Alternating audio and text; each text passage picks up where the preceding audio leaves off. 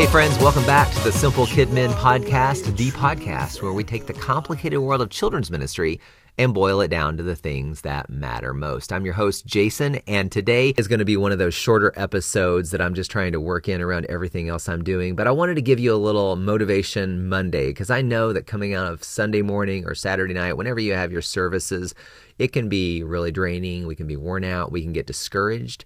And it's a great time to just remind ourselves of how God is working in children's ministry.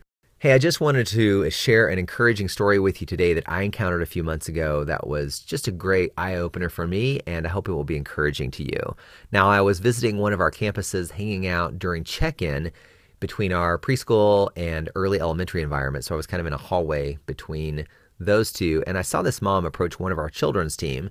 The mom looked like she was a little dressed up and had several people with her. And here's what she told that team member. She said, "Hey, I just wanted to let you guys know that I'm getting baptized today, and I have you to thank for it.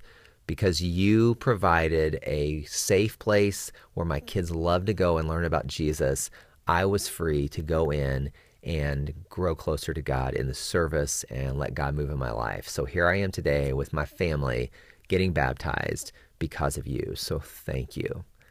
Now, how amazing is that? How awesome is it that this mom recognized the value of what that children's ministry team was providing for her family? They created a place where her kids loved to go, a place that she knew she could trust because it was safe, and a place where they could grow and learn about Jesus and come out excited talking about God. And that freed her up to have peace of mind to go do business with God herself. Now, that exact same thing happens with so many families, but the parents may not recognize that, or even if they do, they may not be able to vocalize it in that way. I mean, that was a pretty rare exception, a gift really, to have a parent be able to say, "Thank you for what you do because it has changed my life."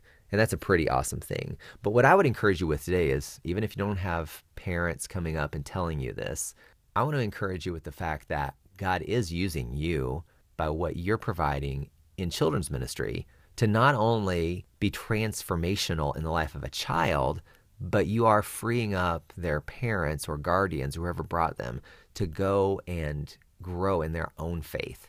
And let's face it, we don't have that much time each week with the kids. So one of the greatest gifts that we can give them is to help their parents to grow spiritually, because that's who they're going home with. That's who they're living with. That's who is leading them. And that's the way God designed it. So even if a parent doesn't come up to you this week and say, "Thanks for letting God use you to be a blessing to me," know that God is still using you, even if you don't get acknowledged for that, even if you don't get the credit. And quite frankly, we don't need the credit. We don't want the credit. We want all the credit to go to Jesus. So that part doesn't really matter.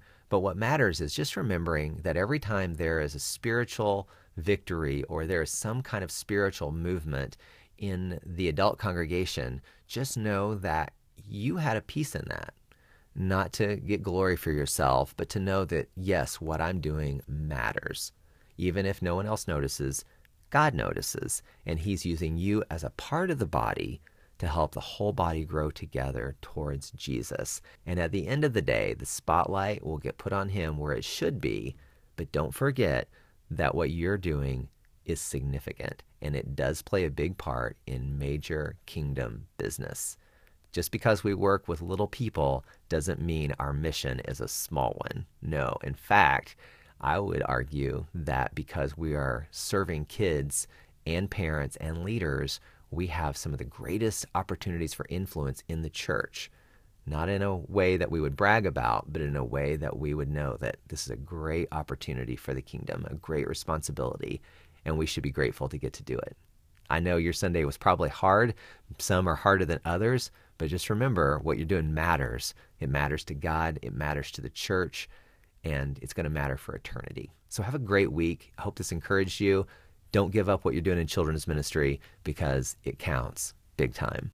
I'll see you back here next time on Simple Kid Men. Have a great week.